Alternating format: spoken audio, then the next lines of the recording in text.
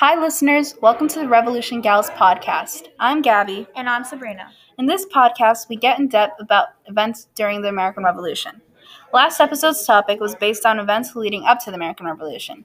But today's topic is the epitome of revolutionary. It's about the actual American Revolution.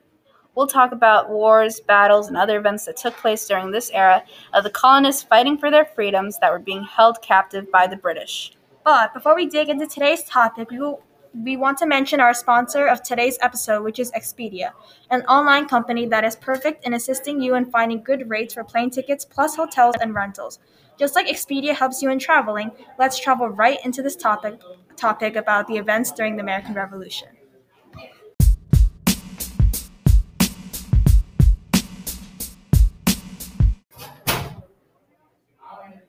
The first topic is Lexington and Concord.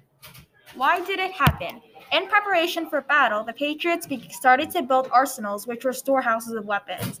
The British soldiers were aware of this and became concerned about the arsenals being built in Lexington and Concord. Then the battles began when the soldiers began seizing the weapons and going door to door. Because of this, the colonists began firing back at the soldiers. Although the British were able to seize the arsenals and remove many weapons, the Patriots were able to secretly remove some weapons from Concord. Now, what could possibly be the importance of this event? Well, the battles of Lexington and Concord were the first battles of the American Revolution, so this meant it began the American Revolution.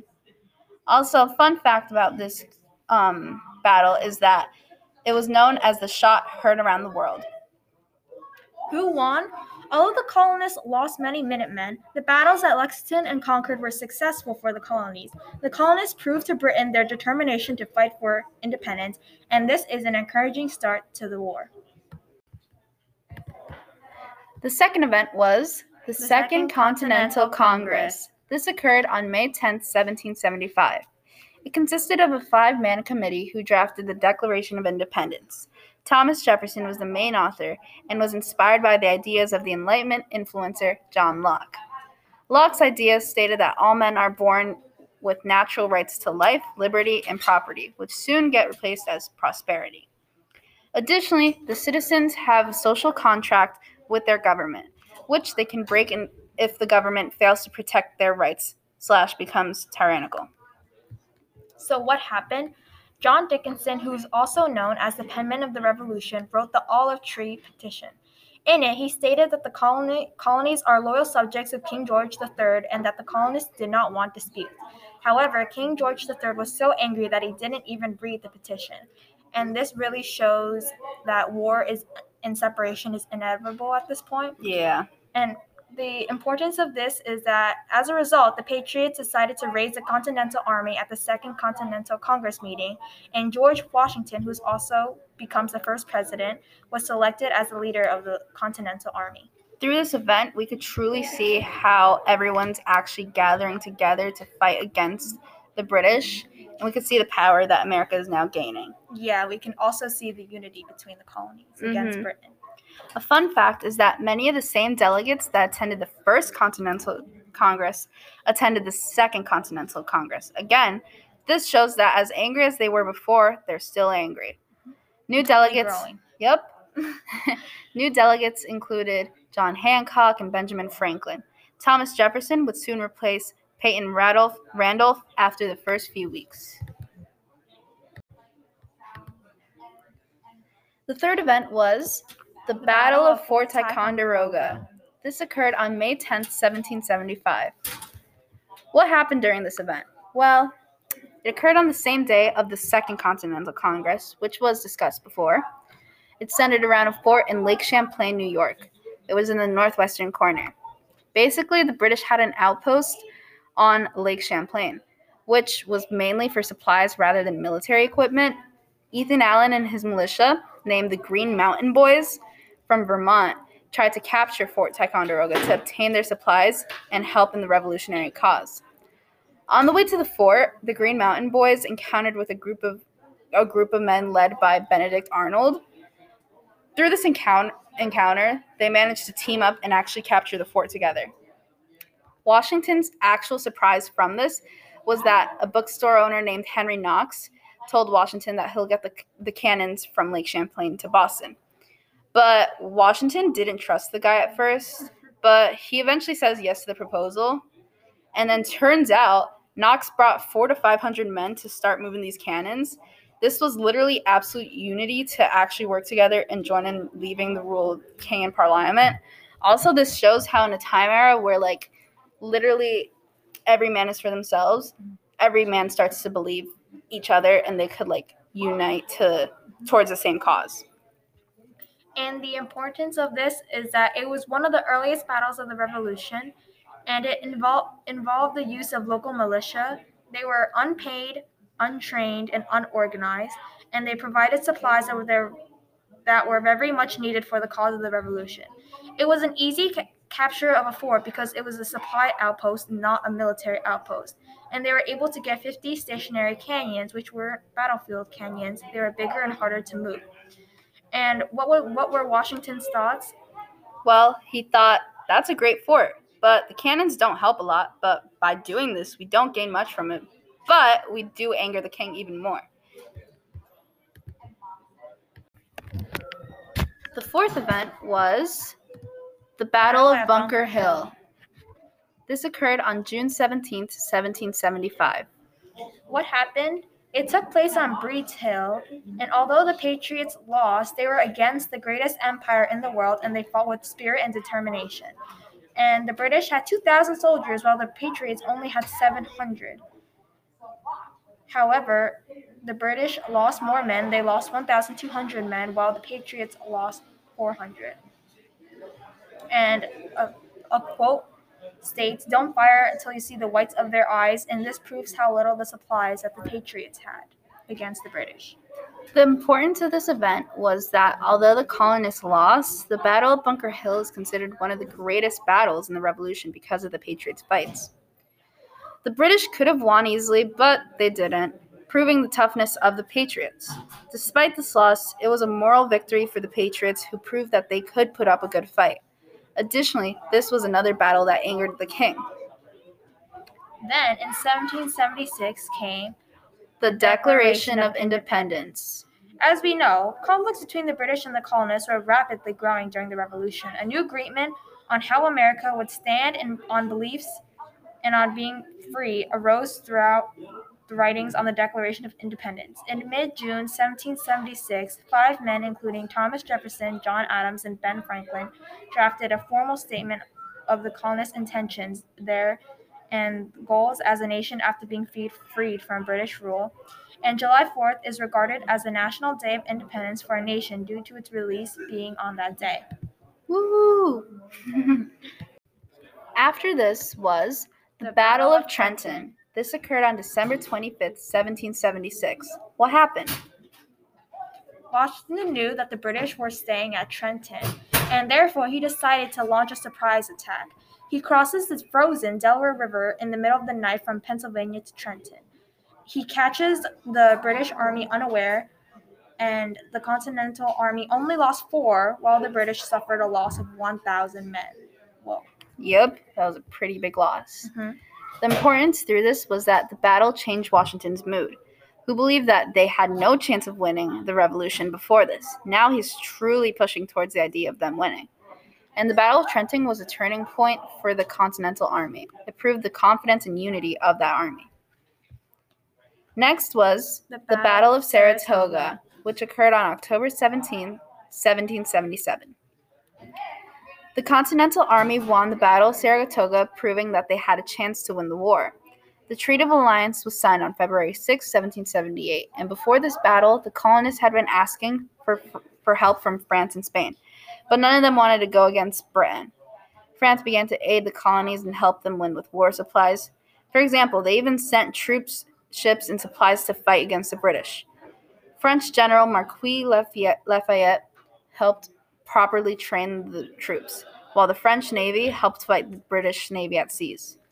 And this was the first time that the colonies had been recognized as the United States of America by France. This battle made the French recognize American independence, which convinced them to provide assistance. This is also called the turning point of the Revolution because the tide of the war began to change in favor of the Americans when the French arrived.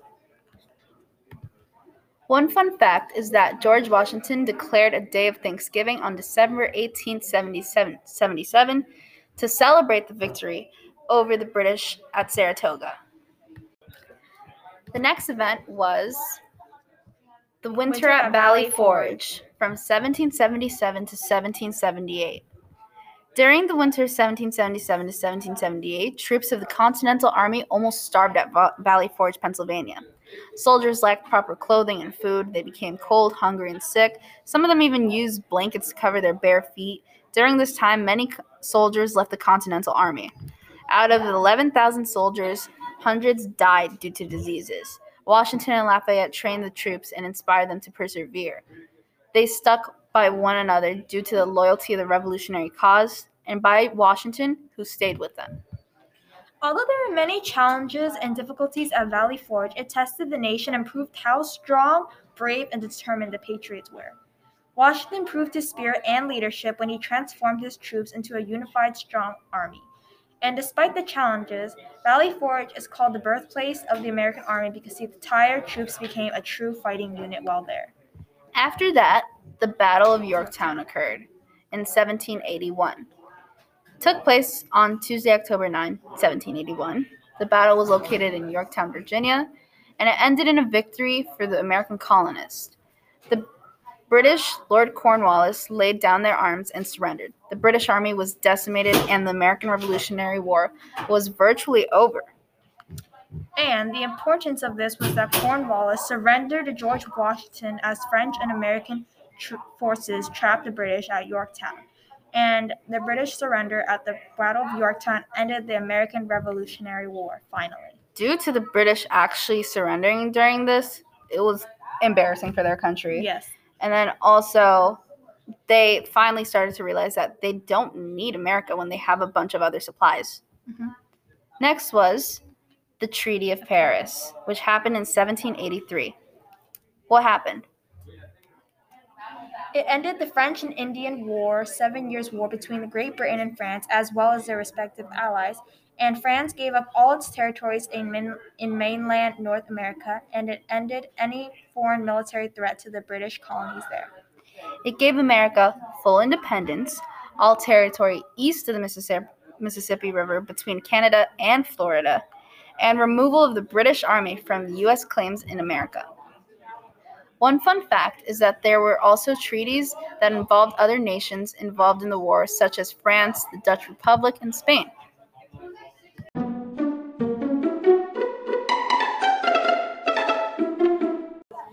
Now it's time to answer questionnaires that our listeners asked. User Revolution Gal Superfan asks, what were the strengths and weaknesses of the colonists and the British on the eve of the American Revolution? To start with the colonists, they were familiar with the land and they had great leadership. Also, in my opinion, the strongest strength was that they had really strong motivation and determination for independence. And their weaknesses, they had a shortage of supplies, lack of unity at the beginning, and economic difficulties. Moving on to Great Britain, they were a wealthy country and they had the strongest navy in the world and they had a unified government. On the other hand, they were unfamiliar with the land, weak leadership, and they had difficulty shipping supplies from long distances.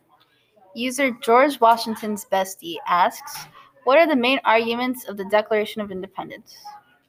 In the Declaration of Independence, they stated that all men have natural rights to life, liberty, and property, and the government is there for the people and is supposed to protect their rights. And since the citizens and the government have a social contract, they are able to break that social contract if the government becomes tyrannical and the people's rights are not protected by the government. Therefore, King George III has abused his power through many acts, and he restricted the colonists' rights, which we talked about in our first podcast. And although the colonists have reached out to the king to explain why they are unhappy, he has ignored and hurt the colonists even more by passing more laws and restrictions. Therefore, because of tyranny, the colonists are claiming their independence from Great Britain. User Who the Heck is George King asks, how did the Declaration of Independence reflect the colonists' belief in the superiority of republican self-government based on the natural rights of the people? The The Declaration of Independence reflected the colonists' belief in the superiority of Republican self-government based on the natural rights of the people by highlighting the main points as to why they deserve that and defining how those rights work. User Parliament Hater 101 asks, what were the political, economic, and social results of the American Revolution? Political was that by seeing America win, the British were automatically seen as the wimps of the war, and they were still one of the strongest countries. Although they fought so hard to keep the colonies with them, at the end we can see that the British were pretty fine without them. Social was that now America is officially its own country, but its structure is still disorganized. Although a bunch of people fought towards the same cause, the structure of who is ruling the country, the idea of still having a ruler or guidance after being controlled for so long, is still a factor that needs to be chosen. Knowing George Washington was the main guidance during the American Revolution, he soon becomes the actual president for the country.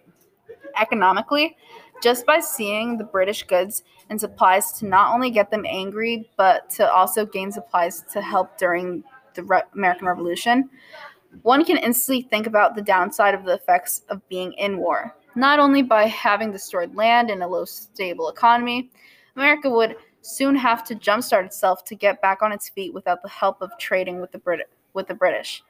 Now that other countries see that they are officially free from the British, the Americans would soon end up with new countries to trade with that would not control them.